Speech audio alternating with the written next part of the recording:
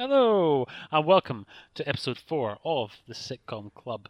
As ever, joining myself, Mooncat, are Bog and Strovia. Good evening. DCT. Hello. And Euro Paoluccio. Episode 4, but official podcast 2. Yeah, now you see that this is going to cause confusion later on because this is the 4th time that we've done this. This is officially, in terms of the podcast, the 2nd one. And of course, we've talked many times elsewhere, but all manner of different sitcoms, both real and not so real. But so this could cause confusion. But let's just keep it simple. It's podcast number 2. Podcast number 2. There we go.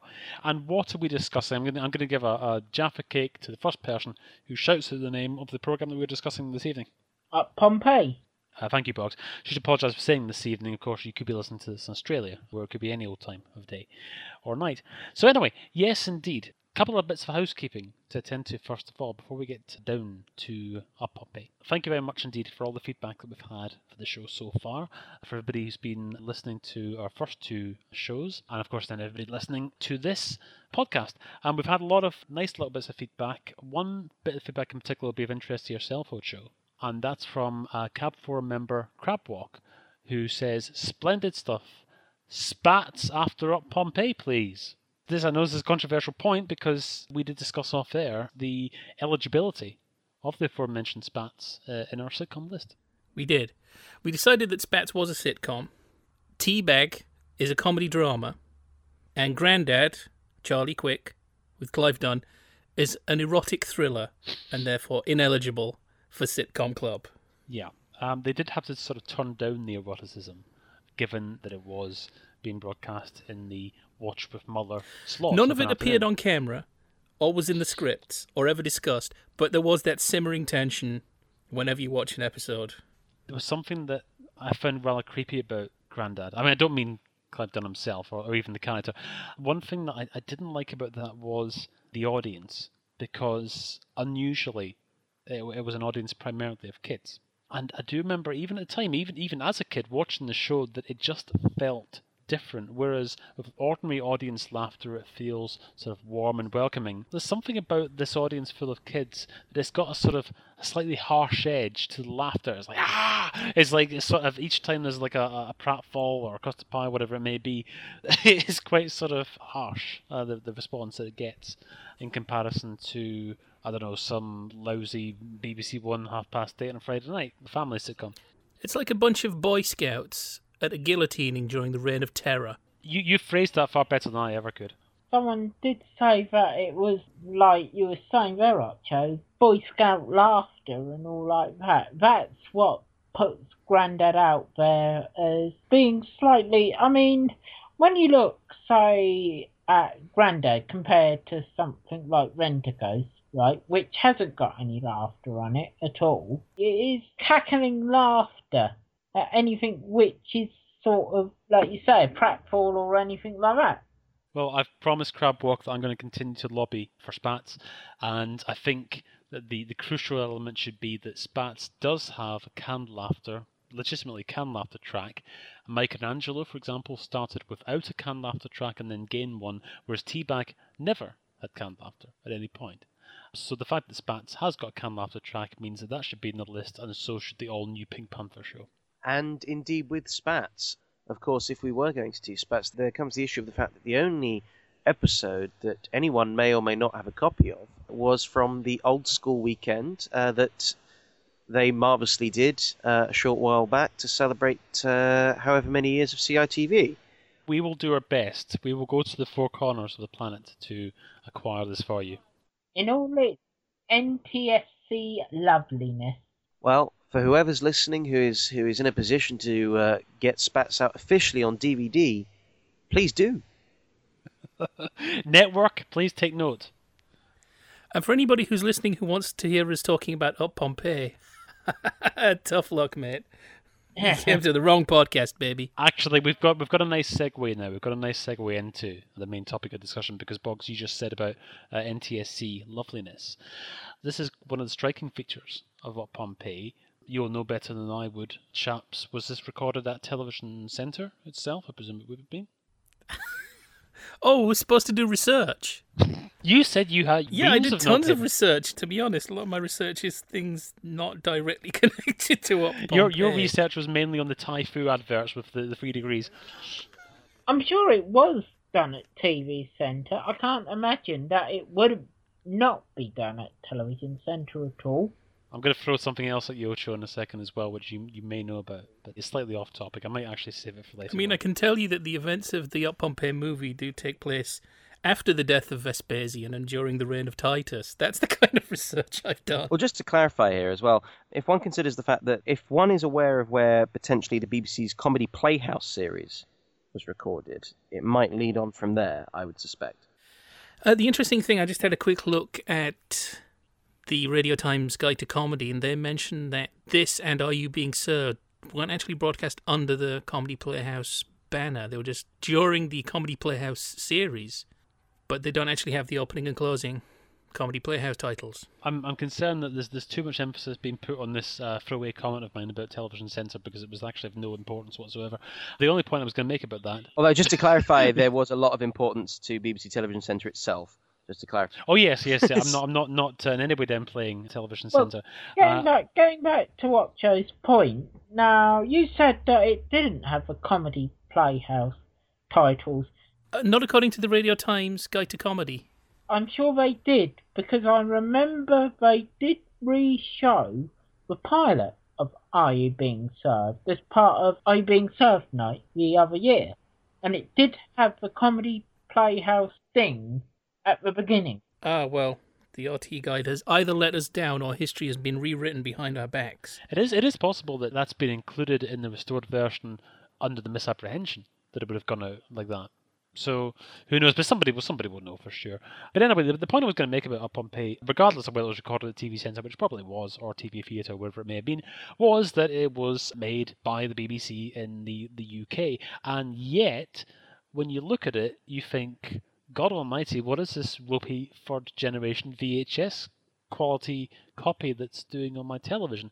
I remember the first time I ever saw Up Pompeii was in a repeat one, I think it was around about 1991 on BBC Two, and I remember being struck by just how awful the picture quality was. It has got that strange sheen, like you say, that NTSC sheen, which everyone knows, yeah, you can convert things now, but obviously back then, was it actually shown on BBC One like that? Well, this is the thing. NTSC? It wasn't shown like that originally. It was shown in its normal colour 625 line glory. However, in keeping with many series of that particular time, especially late 69, 1970, we talked about Steptoe and Son episodes from that period as well, the shows were wiped after transmission. And a number of episodes were then rediscovered later on, which were exports that had been sent to CBC in Canada. And so many of the episodes that we've since seen repeated are PAL to NTSC back to PAL conversions.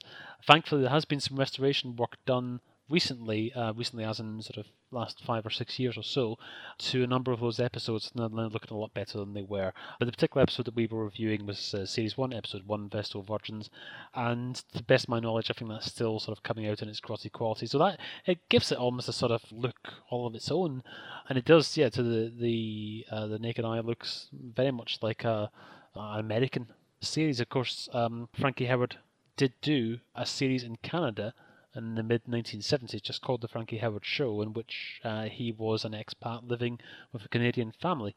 So it has that sort of look to it. But let me go around the grounds here. First of all, we'll start off with yourself, DCT. What were your thoughts then on Series 1, Episode 1 of Pompeii? I certainly need to investigate further into it. The reason, of course, that we picked Episode 1 was because none of us were huge fans of it initially, as it were.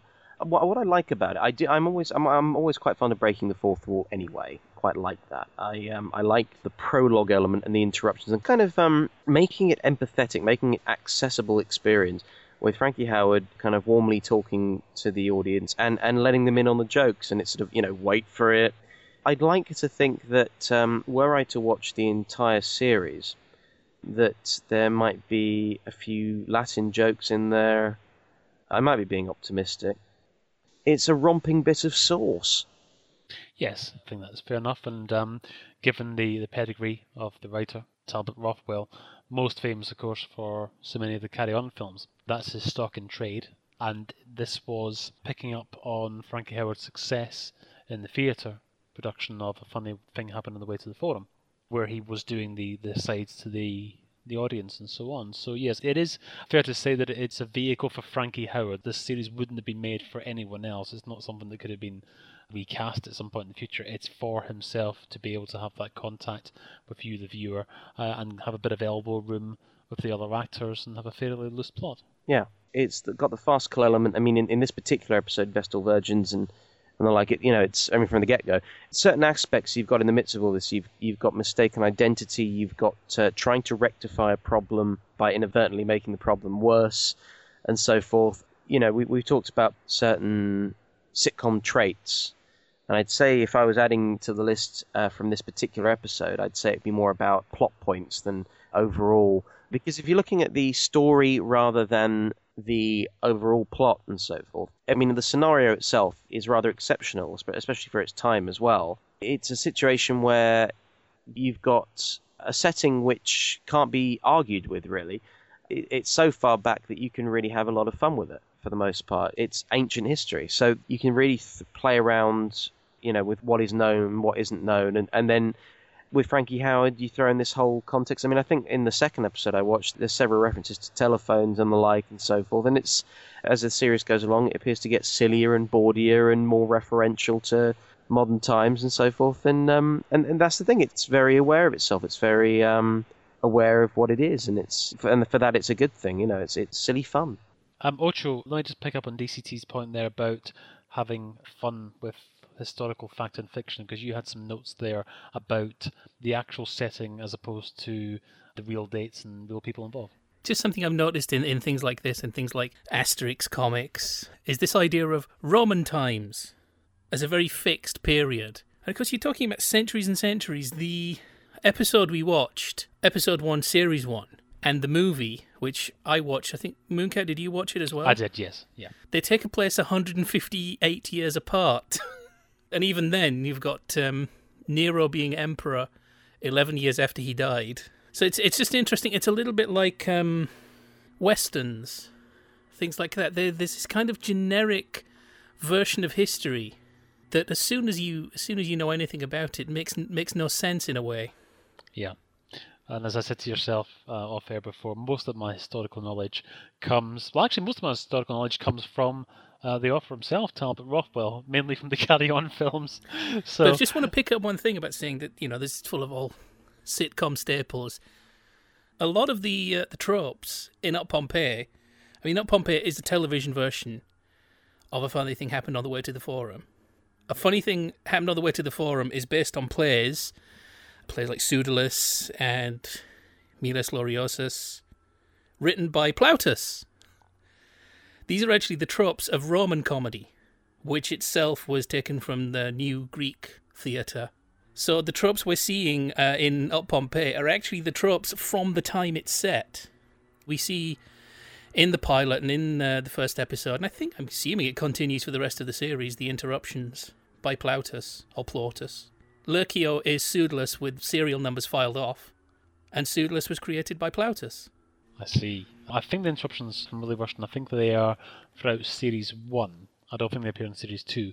It is going to sort of take liberties to an extent. We spoke before about the fact that the action in this particular episode began in 72 BC, and within 5 minutes it suddenly switched to 79 BC. So it doesn't worry too much about historical continuity. As with anything else, it sets its own rules. The fact that Frankie Howerd can speak to ourselves directly without the other characters hearing, the fact that he can completely break the fourth wall and actually suggest that other actors have forgotten their lines or taken too long over the lines and so on, that's the laws of its own little universe. And it also has a nice little plot device in the fact that you can have the interruptions from the gods as well, which is not something you can just throw into any old sitcom, no matter where it's been set. But again, this is Roman theatre. The chorus, who can address the audience, the god out of the machine. Borgenstrovia, let me go over to yourself. What were your thoughts then on Up Pompeii?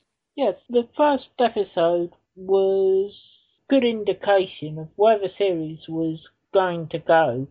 I mean, in the, like you were saying earlier, the writing of Talbot Rothwell, who of course wrote the Carry On movies, but of course the series was directed by David Croft. Now, Croft, who went on to do so many other sitcoms like Hello Hello, Heidi Hi, and at that time he was also doing Dad's Army. So the series had one of the top directors in sitcom at that time, but also they had the ability to draw in other actors as well, and people who had played comedy like Geoffrey Hughes, Michael Haldon, and Hugh Paddock.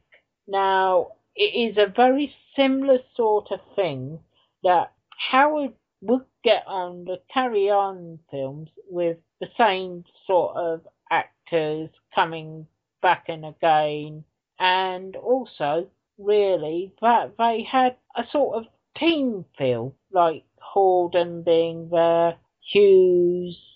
It was a team sort of effort throughout the whole of the series, but the first episode, in detailing the way that the series is going to go, it just provides the opportunity for Howard to do his stand-up act.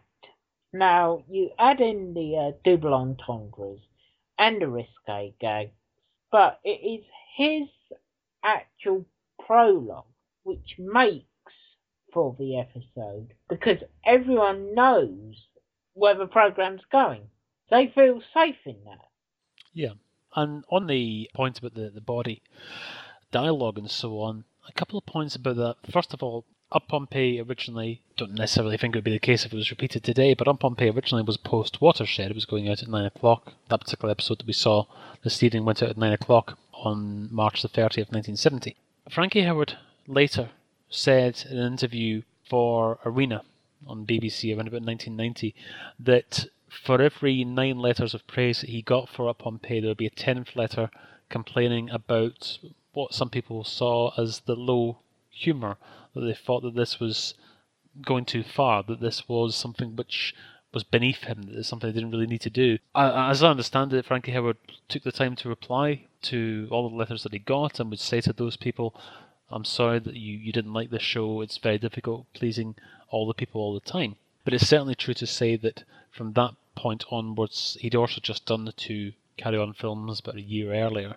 From that point onwards, then, he did always have that sort of reputation. Quite often you hear his name sort of thrown in there with people like Benny Hill as proponents of body humour, where of course his career went all the way back to Variety Bandbox in late 1940s, early 50s, and he wasn't necessarily known for having particularly blue material.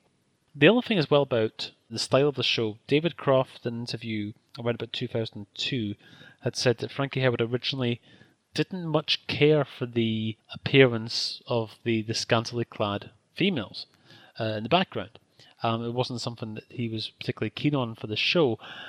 Later on, he sort of realised or decided that this was going to be something that would be advantageous to himself, because at the time he was a closet gay man who actually quite liked the idea of being sort of photographed with the women in the same sort of style as Benny Hill and so on, and he found that that was something that would be useful to him in his own situation. But it's certainly the case that I don't know if it actually pushes the boundaries to the actual absolute limit, but it's certainly a good deal sort of raunchier than anything that would have gone before. It would appear there's an ongoing gag, as you've got Frankie Howard playing Lurkio. His master's son, played by Kerry Gardner, Nauseous. It seems to be there's an ongoing gag about his various poems, dare I say it, limericks. But in the second episode, it's pretty much heavily implied that he is literally about to say fuck. So it's a weird one, because he'll then make a point, oh, that doesn't rhyme, but the word that replaces what you expect it to, it does begin with an F, if I remember rightly, as well as the fact that in the first episode and the second episode, and I assume so forth as well, that you've got Frankie Howard looking at the camera and thinking, oh, wait for it, you know what's coming. But then the gag, of course, is it never is. But the fact that it's, even then, it's sowing the seed in your head that, oh, it is going to be what you think it's going to be. But Never is. Yes, I don't know if they would dare have done one week where the end of the second line seems absolutely innocuous, and then the end of the fourth line is something appallingly X-rated. I don't know if they ever did anything like that. I think it was sort of episode 6 where it was something about shunt. I wasn't. Oh, I see. Yeah, Frankie Howard has this sort of the Dick Emery about him, looking towards the audience, looking towards the camera, when he is telling a joke which he knows is corny, or a line which is sort of particularly rude, or whatever it may be. I think there's also quite a nice moment in the film where Patrick Cargill is playing on his harp and singing "There's No Place Like Rome," and he doesn't actually look down the lens, but he sort of gives a look as if to say, "Yeah, I know." The show in itself, I think that it's quite reveling in its sort of embracing permissive society. 1970 also takes advantage of the fact colour television is relatively new, has a lot of very nice sets and costumes and so on. But it does seem to be not a critique or a parody, but it seems to be taking advantage of the fact that attitudes are changing, and it's not really conceivable that this show would have been made 10 years earlier, for example. It would have been a very much tamer affair if it had been. It sort of depends whether the process and idea for Up Pompeii, because around 1969, Hugh Colton Green would have left the BBC as Director General. Now, whether they were planning it under his watch, and eventually the idea had gone so far that eventually his successor had to take it on because it was so far down the line. Now, say if there was another Director General who would have had the idea to say, right, okay, we are going to do this thing, it's a bit sort of saucy, cheeky, etc. Now, you'd think that another Director General might have said, well, too much and all like that. But you can see coming out of that late 60s permissive society, coming into 1970, and with a sea change maybe happening, that it was the sort of last knockings of that permissive society. But it being one of the first colour sitcoms as well, that it gave gravitas to Howard, that they trusted him enough to say, okay, we are going to trust you to make this series. It's one of our first landmark sitcoms in colour, that they actually did that and went back to others which were established after that. Yeah, you just reminded me there when you were saying about it's getting to the last knockings of permissive society. Within a couple of years of this, you had Whatever Happened to the Leica Lads, which I'm sure we'll talk about at some point in the future. And there was a line in there when Teddy says Teddy's been away in the army for 5 years. He said, permissive society.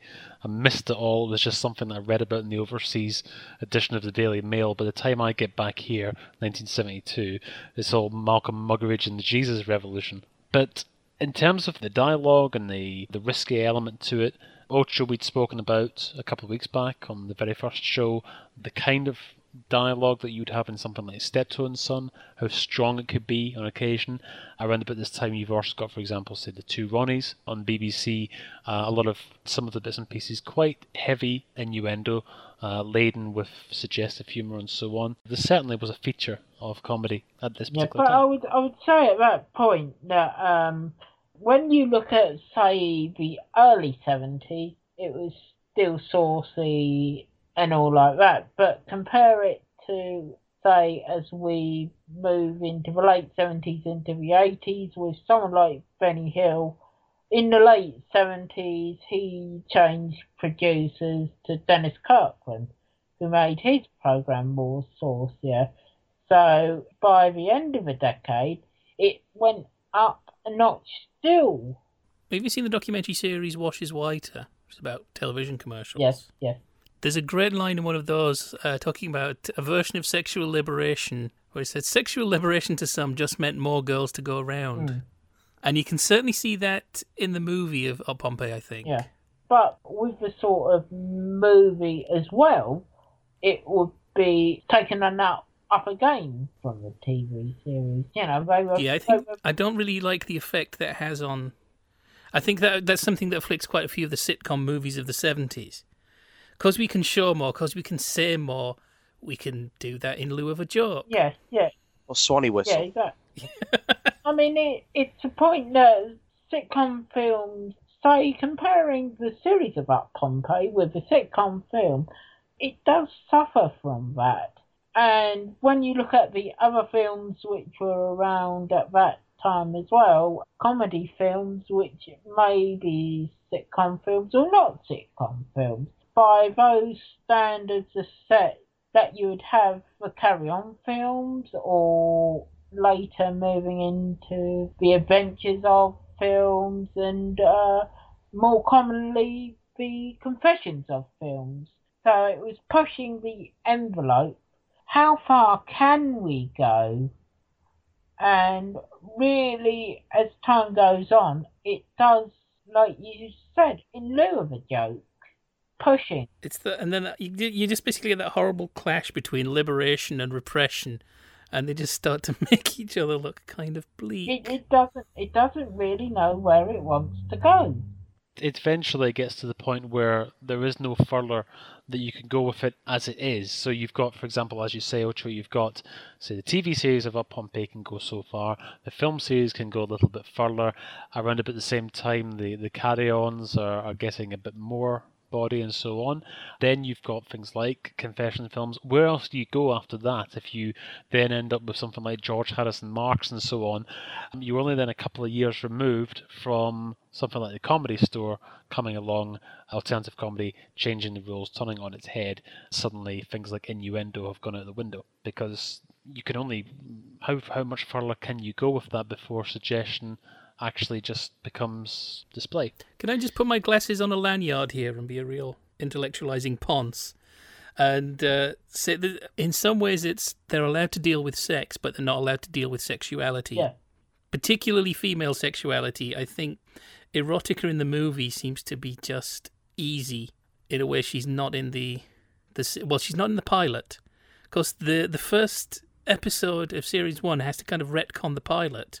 Because the pilot is, erotica, she's had everybody. And then it's like, all right, she's got to be a virgin for the episode. So just say that, that was just boasting. Okay. Yeah, we've spoken before about the situation fitting the character rather than the other way around. And that did seem to be a good example of that. Of course, in terms of the narrative as well, the fact that you've got Willie Rushton appearing as Plautus. Now, I didn't... Well, it's not Platus, but it's Plautus. I think they pronounce it Plautus in that. My inclination is to pronounce it Plautus. I know just enough of Latin pronunciation to damage myself. Not enough to be useful. Before I figured out exactly what his role was, I thought he was meant to be playing a god. And then, of course, as it turns out, in a way he is, because the works of the original Plautus, which was an influence directly on the series. And having sort of a bit of a look through his surviving works, there is quite a lot of farce in it. I was trying to eagerly hunt down one that directly references Vestal Virgins, but not too surprisingly, there isn't. But the play Pseudolus does have the whole thing about brothels, and which, of course, is integral to... But you can take a lot of Pseudolus out of A Funny Thing Happened on the Way to a Forum.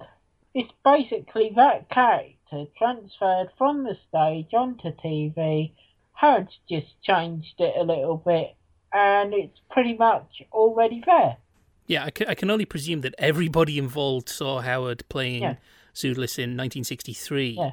Of course, wasn't there That was it. There was supposed to be an Up Pompeii stage play that somebody was working on, and Howard then dropped it to go and play Pseudolus in a revival in 1986 of A Funny Thing Happened. Yeah, it was... Howard was asked, one of the writers which he worked with, to do an updated version of Up Pompeii for a tour around the UK, but he retook up the role of Pseudolus again, and it lay dormant basically till 2011, when it did go round the UK, basically starring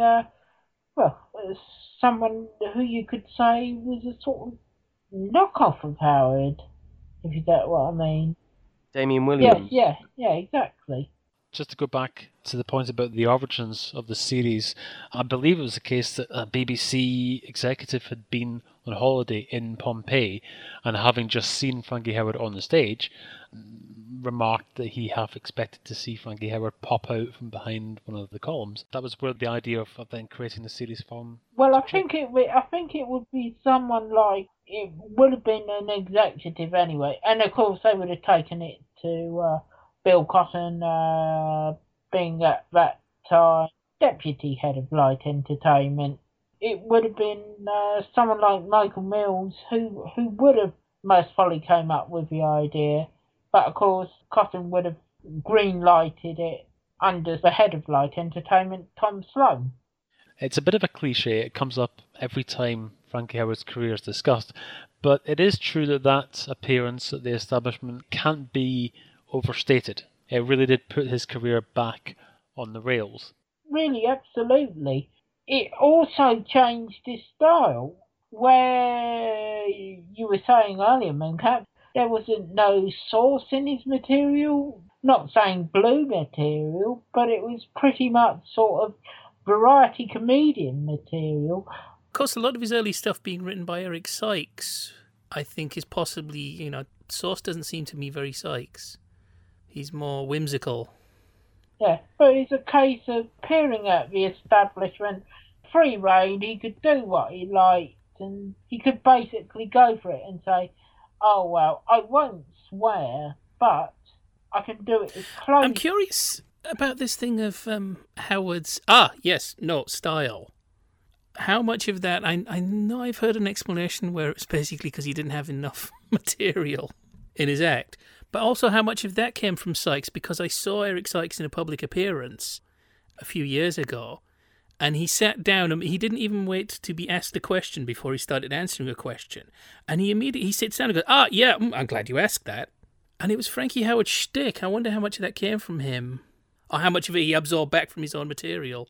I think quite a lot of it did, Ocho. That Howard basically followed the script. You might think, the ooh and ah would be ad-lib, but they were actually in the script. So you'd say, ooh, ah, Mrs. in the actual script, and he would follow it word for word, rather than being it. But he learnt it so often that it seemed natural, but it would be like a natural ad-lib. Frankie Howerd was an unusual case, I suppose you could say, because he's somebody who... It's not a criticism, it's just a statement of fact. There are certain performers who just don't ad-lib. That's just not something that they do. I heard a story once about Sid James approaching Jack Douglas when Jack Douglas was added to the Carry On team, and he said to Jack Douglas, look, I've noticed that you've got this habit of adding these little bits and pieces in. Please don't do that with myself. Because Sid James just didn't ad-lib. Frankie Howerd was of the same ilk, and even though his material made it sound as if he was constantly ad-libbing, and I mean, there's no way that he could always have followed the scripts to the letter. There are examples of clips of his shows where he's reacting to a particular person's laugh in the audience, unless... There's a great one where somebody in the audience coughs, and he's, that's a nasty cough you got there. Yes. So unless we're going to assume that he had a plant in the audience for that line, then we know that he wasn't completely bereft of... This is going to sound horrible, but he wasn't Chevy Chase. No, but mostly the plant, whoever would be in the audience was more likely to be his manager, Dennis Hamer. Dennis Hamer was in the audience to bounce off, say, for an ad-lib or something like that. But he's done it for so long. For instance, by the time Frankie Howerd was doing Frankie Howerd on Campus in about 1991, that he'd done those ad-libs so many times that I know which one you're thinking of as well. He knew that he could do it almost naturally, to say, right, okay, I can answer things, I can do it naturally, so he seems more relaxed, that he's been training himself. There are a couple of examples of when Frankie Howerd found himself outside of his comfort zone. One, which I believe doesn't survive on videotape, was he was invited to be part of the panel of What's My Line? And of course, there was no scope at all for any kind of preparation. The whole point of the show is being quick-witted and interacting with the guests and so on. And Frankie Howerd, from the way it's been described since, just dried. He barely spoke a word in the programme at all. Years and years and years later on, it was one of the early comic relief shows, Frankie Howerd appeared doing a little skit alongside Michael Burke, just sort of soliciting for donations and phone calls and so on.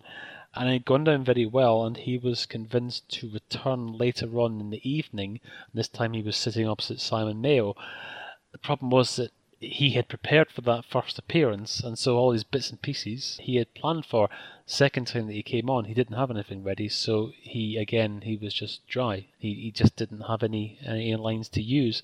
I suspect that it's the case that, like a lot of performers, we've seen this with people in different circumstances and so on, when they are surrounded with people that they work with often, if they're under a particular director or producer that they trust very much, they can find bits of business, they can find ways to get out of things.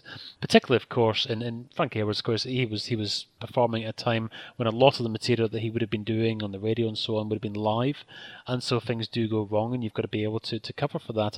But at the same time, if you find yourself entirely out of your comfort zone, if you find yourself in something, say, for example, like What's My Line, this is not his world, this is not what he does.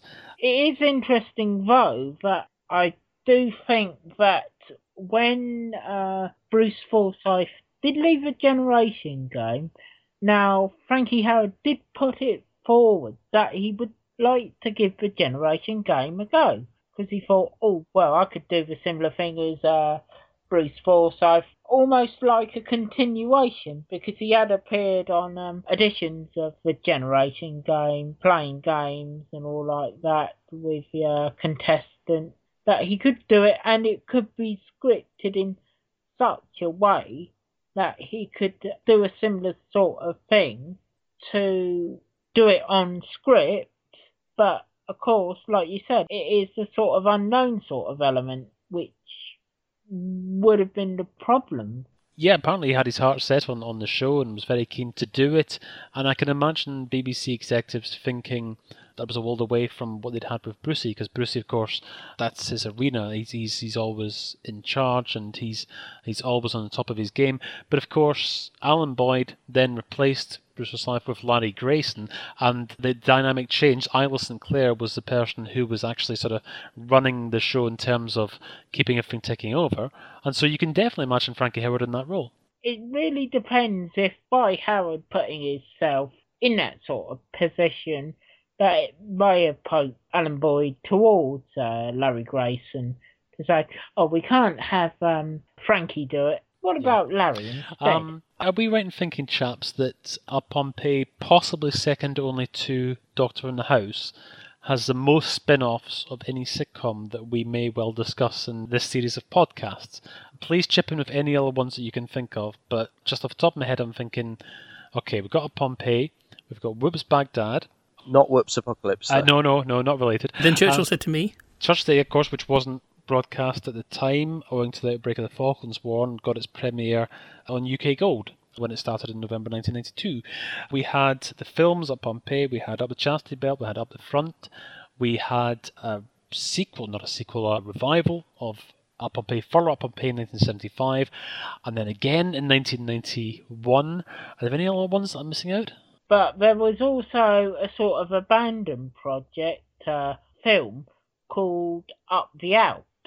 Frankie Howerd was going to be in the Alps, in sort of ski resorts, same sort of thing going on, which was bits and pieces were sort of filmed about 1985, but the project really didn't take off. Yeah, I was just chatting with Ocho about that earlier on. TCT? Would a touch of the Casanovas be included, or not? I suppose you could argue that. It was co-written by Sig Collin, who was involved with Up Pompeii, so... Yes, indeed, co-writer of the second series of Up Pompeii. Yes, I suppose you could argue that. Ocho, I think I mentioned to yourself off earlier on as well, the Australian series Up the Convicts, bits and pieces of which I've seen in circulation online. Blimey. Why was Up the Alps abandoned? Because it sounds terrible. Or it sounds like the kind of thing that gets post-mortemed and, oh God, that was never going to work, was it? Well, I think it was just the case that Howard Hart wasn't really in it. You know, he'd done it so many times and all like that. And of course, by that time, the material had moved on. Like you said, alternative comedians, they were the sort of currency. Yes, there were light entertaining comedians and all like that.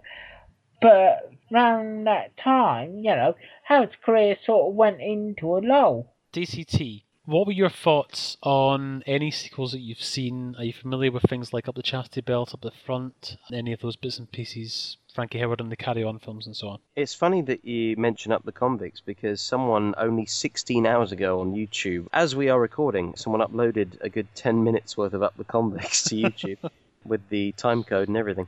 So that's bizarre. But, well, it's weird for me, because with Frankie Howard, I have a predominant memory of continuity regarding his children's television show All Change. It was All Change, wasn't it? It was, yes. Yeah. I also have vague memories of seeing him performing. I assume it was the ones where it was on campus, is that right? Yeah, Yes, that was Frankie yes, Howard it on was. Campus, which was his show at the Oxford Union, and then later on he did a series called Frankie's On, where he was in front of different audiences. I think there was like an audience of firefighters and so on. Ah, yes, I think I saw the Oxford Union one, so I had kind of a vague memory of him then. In terms of the chronology here, we're kind of in a strange phase, because coming up in the next few weeks, we're sort of venturing further into a territory I'm arguably more familiar with than these last few. But yes, it certainly has left me interested. It's one of those things which I've certainly intend to investigate further. I mean, Blackadder's always perceived as this thing where, you can take these characters and you put them through time, and they get into all sorts of scrapes, on a base level. But there you have it over 10 years previously. Hopefully I'm not attributing the incorrect quote to himself. I think it was John Lloyd who said about Blackadder that he didn't want it to be the type of humour that Mel Brooks had used in History of the World Part 1. In other words, he didn't want anybody saying, let's phone so-and-so, or we can't, the telephone hasn't been invented yet. And so Blackadder does avoid that kind of humour. I think that Up Pompeii, generally speaking, is closer to Blackadder. It doesn't. It sometimes will have the odd sort of nod and a wink to contemporary culture, but it doesn't really take the easy route too often. It's really that Up Pompeii does, occasionally break the fourth wall and all like that to have the contemporary reference. But you can really sort of superimpose it again and again and again. It's a tried and tested sort of format, which you would see in Up the Chastity Belt, in Whoops Baghdad, and in even Churchill said to me that you can put it each time to say, right, here's Frankie Howard. It's almost like a relative of Lurkio's. Even that they share the same name in each of the programs and the films as well. It is a sort of play on Lurkio's name. Yeah, there is a little bit of the extended family tree element. You can always introduce it to another period of time in the same way as, for example, Blackadder. Osho, what were your thoughts on how Up Pompeii uses the surroundings? The fact that it's set where it's set, how do you feel that it uses the bits and pieces, the surroundings and the culture of the time? Do you think it uses it to its advantage? You mean like we have on our list of tropes, location as character? Yeah. Because this is a case of general location as character. There's nothing in the sets. If you put that on a different set, it would still work. If you keep changing the location, send them to a different household, it would still work. There's not kind of that thing. But it's a fairly broad version of just generic Rome. Well, Pompeii, the generic Roman Republican Empire. Even that doesn't even matter. The series is set in the Republic. The film's set in the Empire. It doesn't matter. The thing I was thinking about why Up the Alps sounded so awful, why it sounded like the kind of thing you read about in What Went Wrong articles, is how many broad stereotypes can you slot into a ski lodge? Yes. Rome's fine for that. A war is fine for that. Generically medieval times is fine for that. Ski lodges, not so much. One thing I wanted to, when you mentioned Larry Grayson, I'm talking about, is Frankie Howard's camp being different from everybody else's camp, and why There are a few little gay jokes in a TV show, but Lurkio's definitely supposed to be strict because there's something aggressive about Frankie Howard's camp. Yeah, I'm not sure anybody would have been comfortable if Lurkio had been portrayed as being an aggressive gay guy. Well, we will come to, because it's number one on the sitcom list, or at least it is on my version of it, Odd Man Out, in a future episode. John Inman's not aggressive. Well, no, you say that. Or is he? You say that, but Odd Man Out 1977 was criticised for the main character, John Inman's main character, being too overtly gay. Even though he never actually says that, it's all still implication, it's still weird. suggestion. He has a friend who takes over the chip shop in Blackpool, a friend called Bobby, who he regularly converses with. And the dialogue as it's written leaves less to the imagination than you'd get in, say, an episode of Are You Being Served? And I think that John Inman actually, he was very careful how he said it. He said that in a way he felt as if he was being forced to do things that he wasn't entirely comfortable with. And by that he meant the portrayal of the character and the fact that he was a little bit less inhibited than Mr. Humphries. And so, yeah, you could say that, Frankie Howard's style of camp is a world away from, say, for example, somebody like Julian Clary.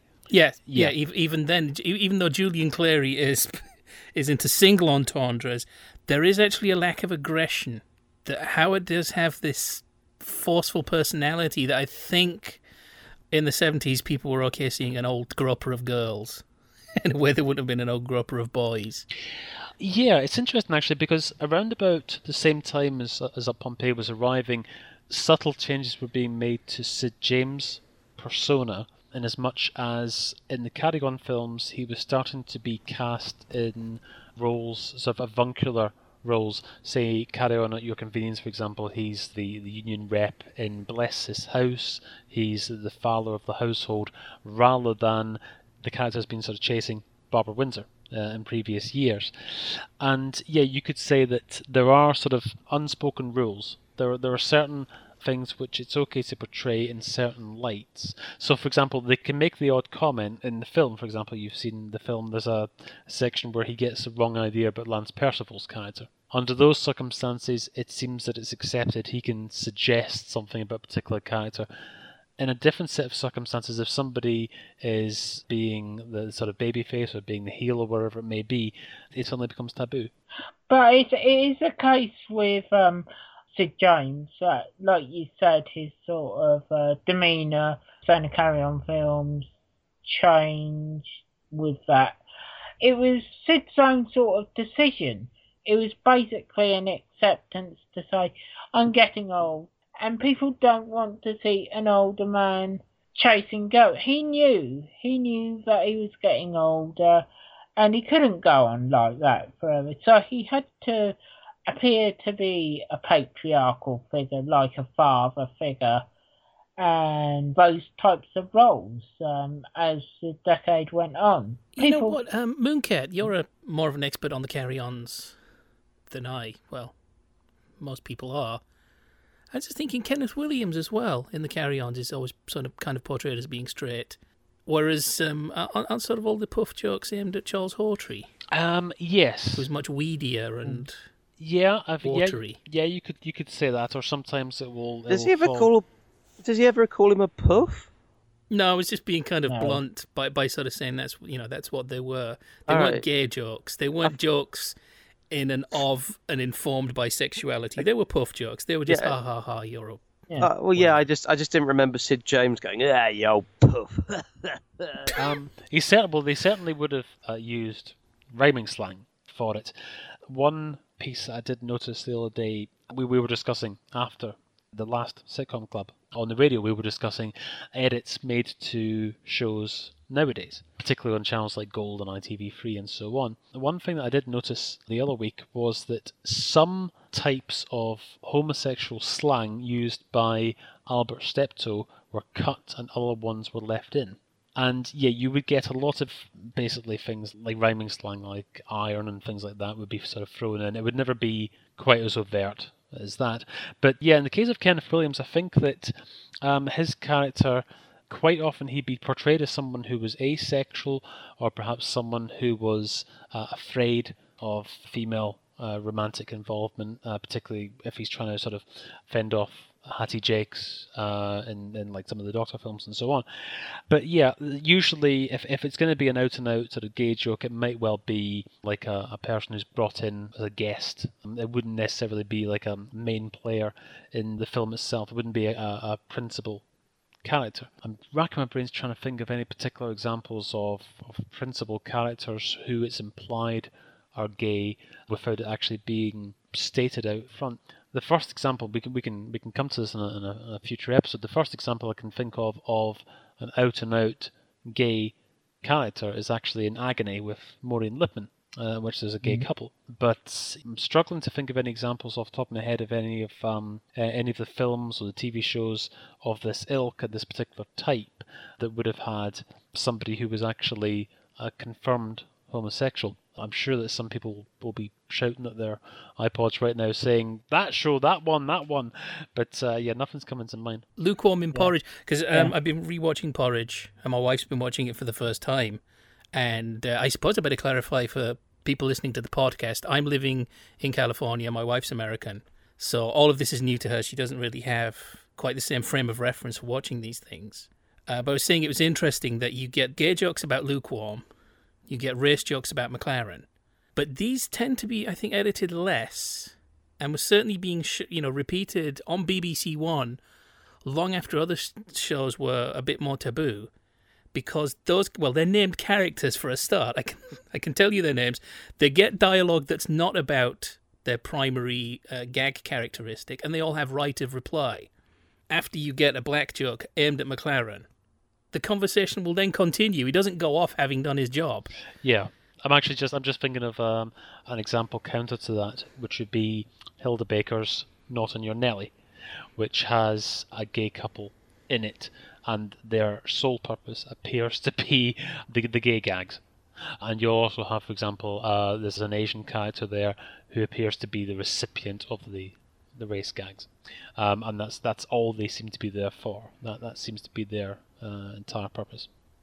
So I was just thinking that perversely, you could edit those jokes out of Porridge without doing any damage to the scene, and that's one reason they can be left in.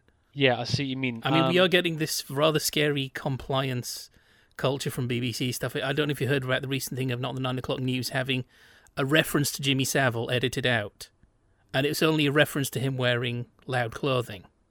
But that is, sort of thing, like you say, with the compliance, any reference to Savile or anyone involved in current events.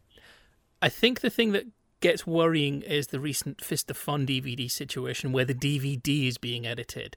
I might be making myself enemies here. I'm kind of okay. I can understand things being edited out of broadcasts because that's just being pumped into people's homes. The invitation into the home is a bit more tacit in broadcasting. With a DVD, you've gone out, you've bought it, you know what's there. Or if you don't know what's there, caveat emptor or something. But it's beginning to be bothersome. It's like, well, if this is going over into the DVD domain, what's next? Yeah, I think there's an argument for saying that there are slightly different rules with regards, or at least in my own opinion, there should be different rules with regards to, say, a channel like Gold or a channel like ITV3, which clearly sets out its stall. It's saying this is the type of channel that this is, these are the kind of programs that we have, and so on. And there is then sort of an expectation amongst the audience as to what's coming. Whereas if you suddenly put an episode of, say, Porridge on BBC Two at 6:30 of an evening, then yeah, your potential audience is much wider, much broader in scope. And yeah, there is an argument then for saying that the odd little bit of judicious editing is not necessarily going to be a bad thing. But then there's that whole thing of, are people going to keep track of the edits and which copy is going to get pulled off the shelf for which purpose? People can't do that all the time, If you pull things off the shelf, you just need people to be watching thousands and thousands of hours of TV, just even for slight reference or anything like that. It is impossible. Not trying to be controversial, but it may be people's own sensibilities to be types of things. And another point to bring up, though, I mean, often people talk about this as a case of, oh, they're just worried about angry letters and outrage and all. There is something else. My experience, all my in-laws being Mexican-American, because I remember reading somebody says, oh, they won't show Speedy Gonzales because, oh, they think it's racist. Like, yeah, the problem there is not necessarily angry letters. The problem there is the second largest ethnic group in the US changing channels. It is not the job of Cartoon Network to send millions of people over to Nickelodeon. They might not change back. Yeah. That's why I remember somebody saying, oh, they'll show Comedy Central or somebody, I don't know, it's been a while since I've been in the UK, so I haven't kept up with these things. It's Comedy Central, not Paramount Comedy Channel now, yeah? That's right, yeah. Do they still show 70s shows on it? Yes, occasionally they do. But people say, well, they'll show Bless This House and they'll show Man About the House, but they won't show Love Thy Neighbour. Why is that? It's just political correctness. No, part of that is that demographic that will respond well to Bless This House and Man About the House, they're showing those so that they can sell commercials in the meantime for car insurance.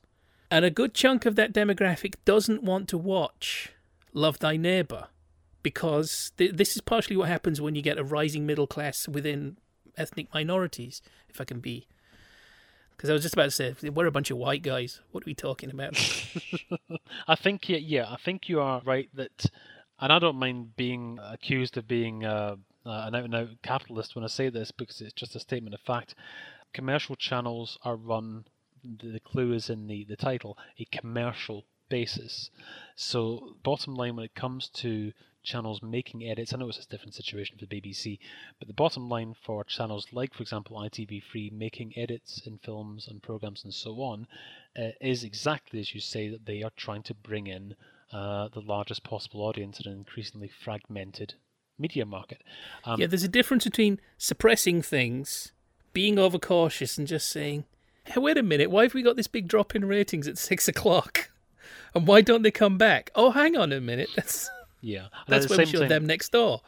And at the same time, I agree with you that when it comes to things like DVDs, and I would also argue that this should extend to digital downloads, as they're becoming more and more commonplace and are rapidly becoming the norm. If I purchase the complete Up Pompeii, Season 1, Season 2, and so on, I would be furious if there had been edits made for anything other than the ubiquitous musical clearance problems. I understand about that kind of thing. I know that kind of thing is an issue, and that can sometimes be the difference. Again, come down to the bottom line, can be the difference between a commercial release being viable for the company or not. But when it comes to dialogue and so on, I don't have any expectations that there's going to be edits in something like that, because that's something that I've purchased as a straightforward transaction. I'm buying the show. If I'm buying on the buses, then I don't want to see then every instance of Stan and so on being mean to Olive cut out on the basis that might cause offence. It might improve the programme, but that's not the point. But you watched the film version, Ocho, in preparation for this.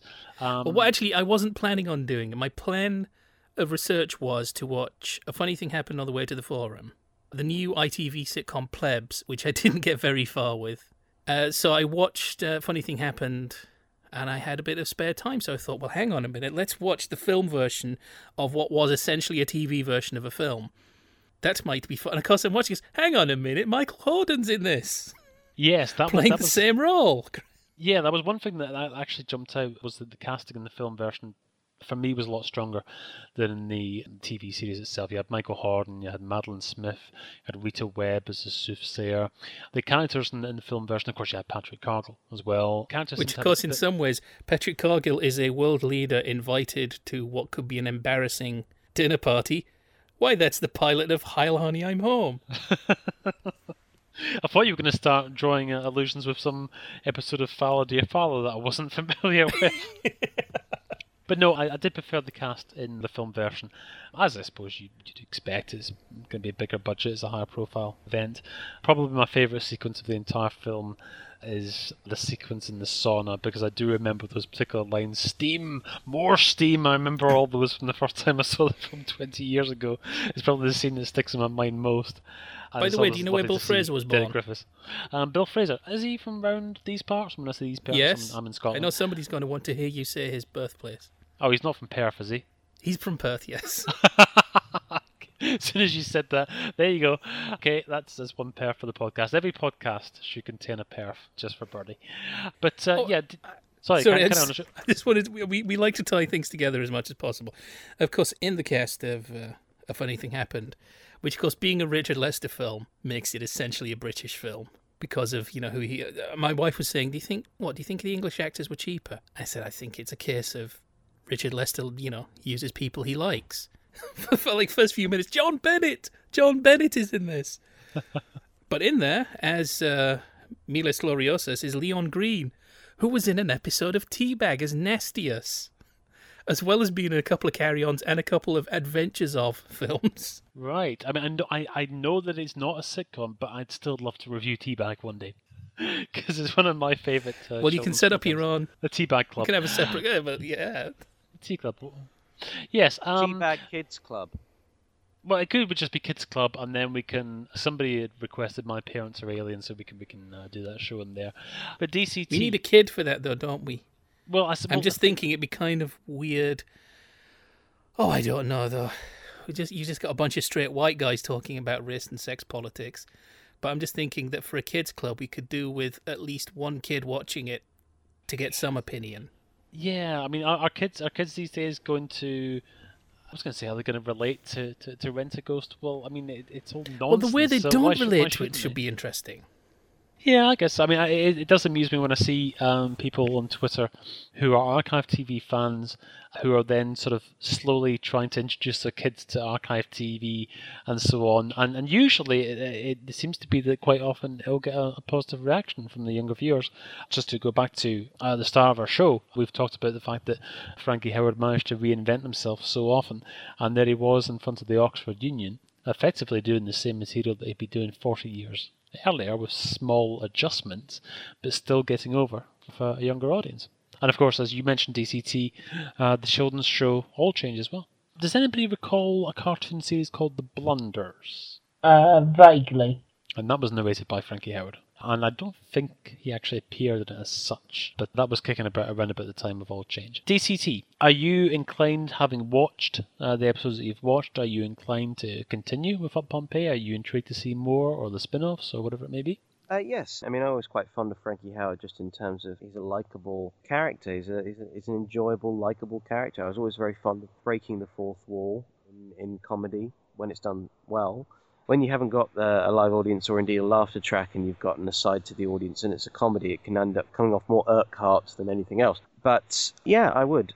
I don't know if this is relevant now, but when we were talking about early gay sitcom characters, who can forget Billy Crystal in Soap? Of course, yes, indeed. Good choice. I think there's scope there for an entire podcast discussion all by itself. But DCT, how do you find that Up Pompeii compares with other, what you might call, personality-led sitcoms which are principally a sort of a vehicle for the main star themselves? I think it'd be fair to say that Hancock was certainly that in many respects. Would that be fair to say, I would assume?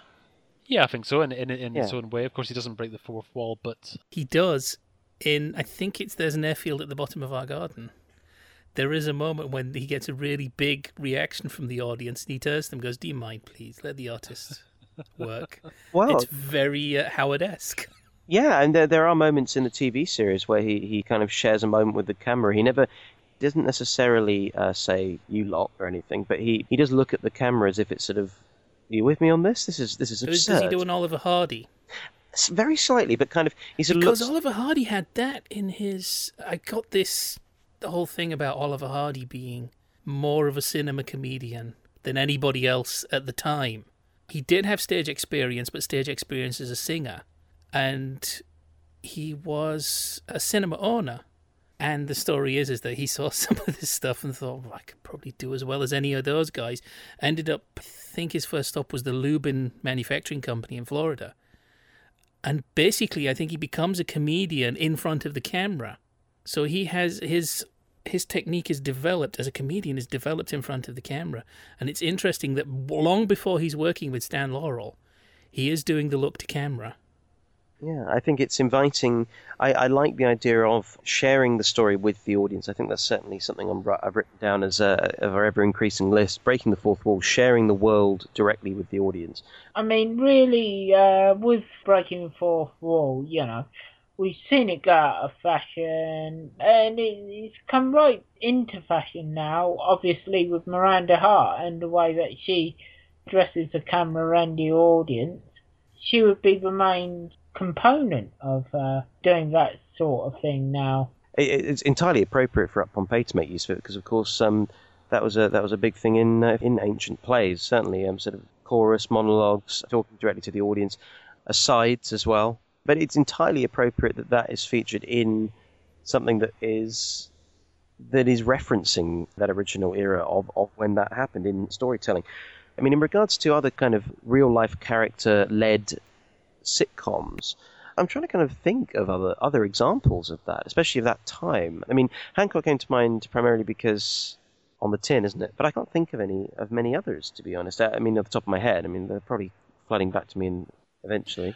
I was just going to say there that I was thinking about if Frankie Howerd was with us today, I think that something like the audio podcast, I think, would be a perfect medium for him in terms of the fact that he always wants that link with his audience and that sort of conspiritual type of dialogue.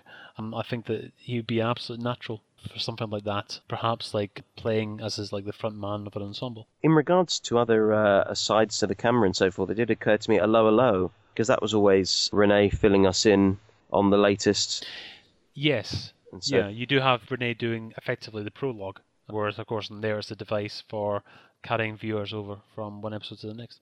It is a similar sort of thing. With David Croft doing both, it's obviously the idea that he took from Up Pompeii and said, right, we'll reuse it in Hello to have the episode recaps. And he would talk to the camera in between as well, if I'm not mistaken, yeah. The one thing I noticed that in Up Pompeii, of course, you have action continuing under the end credits, which of course is a David Croft. Well, you didn't have You Have Been Watching, but you had that whole thing that everybody continues what they were doing at the moment the credits kicked in.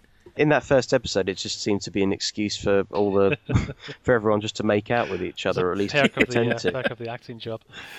And yet we never got Felix Bournes and Leslie Dwyer going at it real hot and heavy like we all wanted to.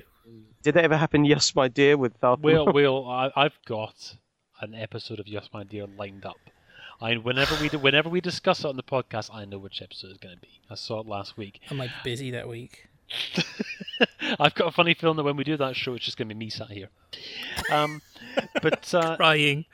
One thing I noticed in a documentary, Channel 4 documentary, was a picture of Frankie Howerd in his Lurkio garb, but opposite him was an ATV camera.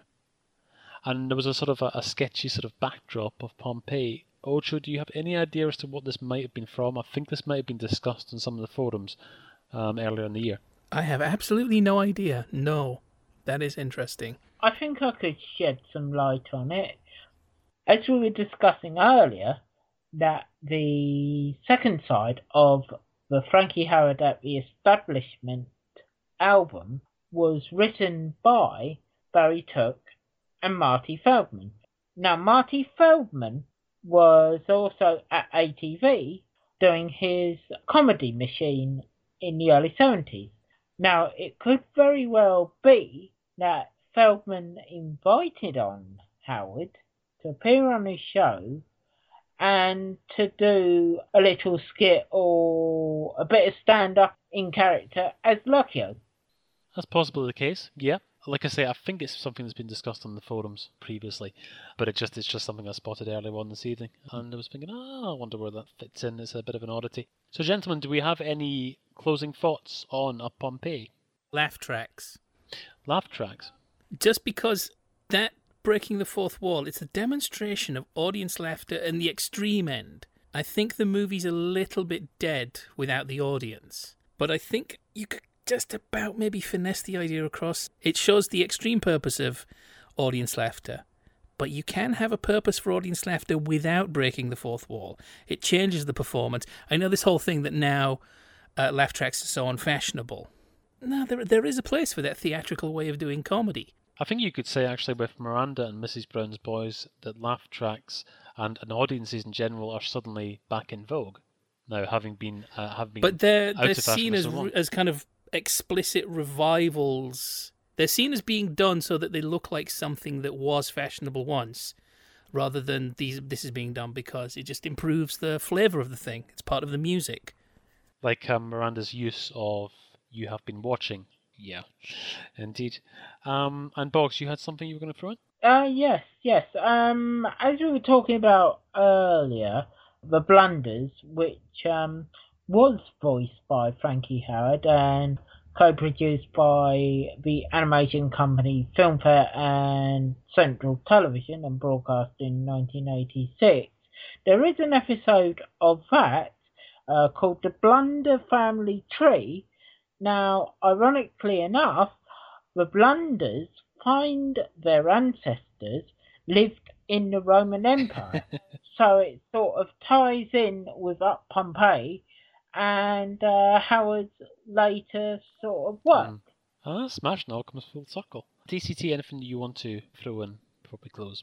Well, I'll certainly be watching the remaining 15 or so episodes, and also in regards to the pilot, Comedy Playhouse pilots, I'm very interested in the origins of those generally, because of course so many now classic sitcoms emerged from those in the 60s and 70s. So I'm definitely going to be tracking a few more of those down if I can, because I'd be quite interested to investigate a few Comedy Playhouse episodes that didn't become anything else. And by connecting the writers and so forth, seeing perhaps maybe a connection to any show that didn't exactly become that, but maybe evolved into something else further down the line. So that's going to be my investigation. So that's what it's led me to do. But the other thing I was going to add, in regards to adding to our list, of course, is that in the shows that we've done so far, I have been taking note of what one would have as a potential prop from each sitcom. So if I could inquire, it's a little bit tricky with Up Pompeii, of course, because we've all seen different parts of it, and not sort of the sum of all parts, really. But any suggestion as to what prop from Up Pompeii? I suppose you could have the senator's crown. I suppose you could say you could possibly have the scrolls. That's a feed if ever there was one. Possibly even just Lurkio's attire. I suppose you could have that hanging up. Was he wearing a wreath? I forget. Well, Yes, his was. master would have had a wreath. He was wearing a brown strap around his head, yes. So, okay, so in that case I will put that on I'm going to add to the props list, because we'll have an increasing list of props as this goes along. Lurkio's head strap, which in context of Frankie Howerd, no offence to him, but probably was keeping his hairpiece on as well. David Croft actually mentioned in interview 2002, thereabouts, that Frankie Howerd always maintained his hairpiece at all times, even when he was in makeup. And so when he, as he often had to do, when he had to have a piece on in some of the sort of later Up Pompeii sequels, he basically had a piece on top of his piece, which would have been rather uncomfortable. But I think that was a price he was prepared to pay for keeping his secret, so to speak. And something else I should definitely add is that if anyone is interested in visiting Frankie Howerd's house in Somerset, Wavering Down House, Frankie Howerd OBE Trust is a situation that's going on there, and you can go visit the house. I believe it's still intact.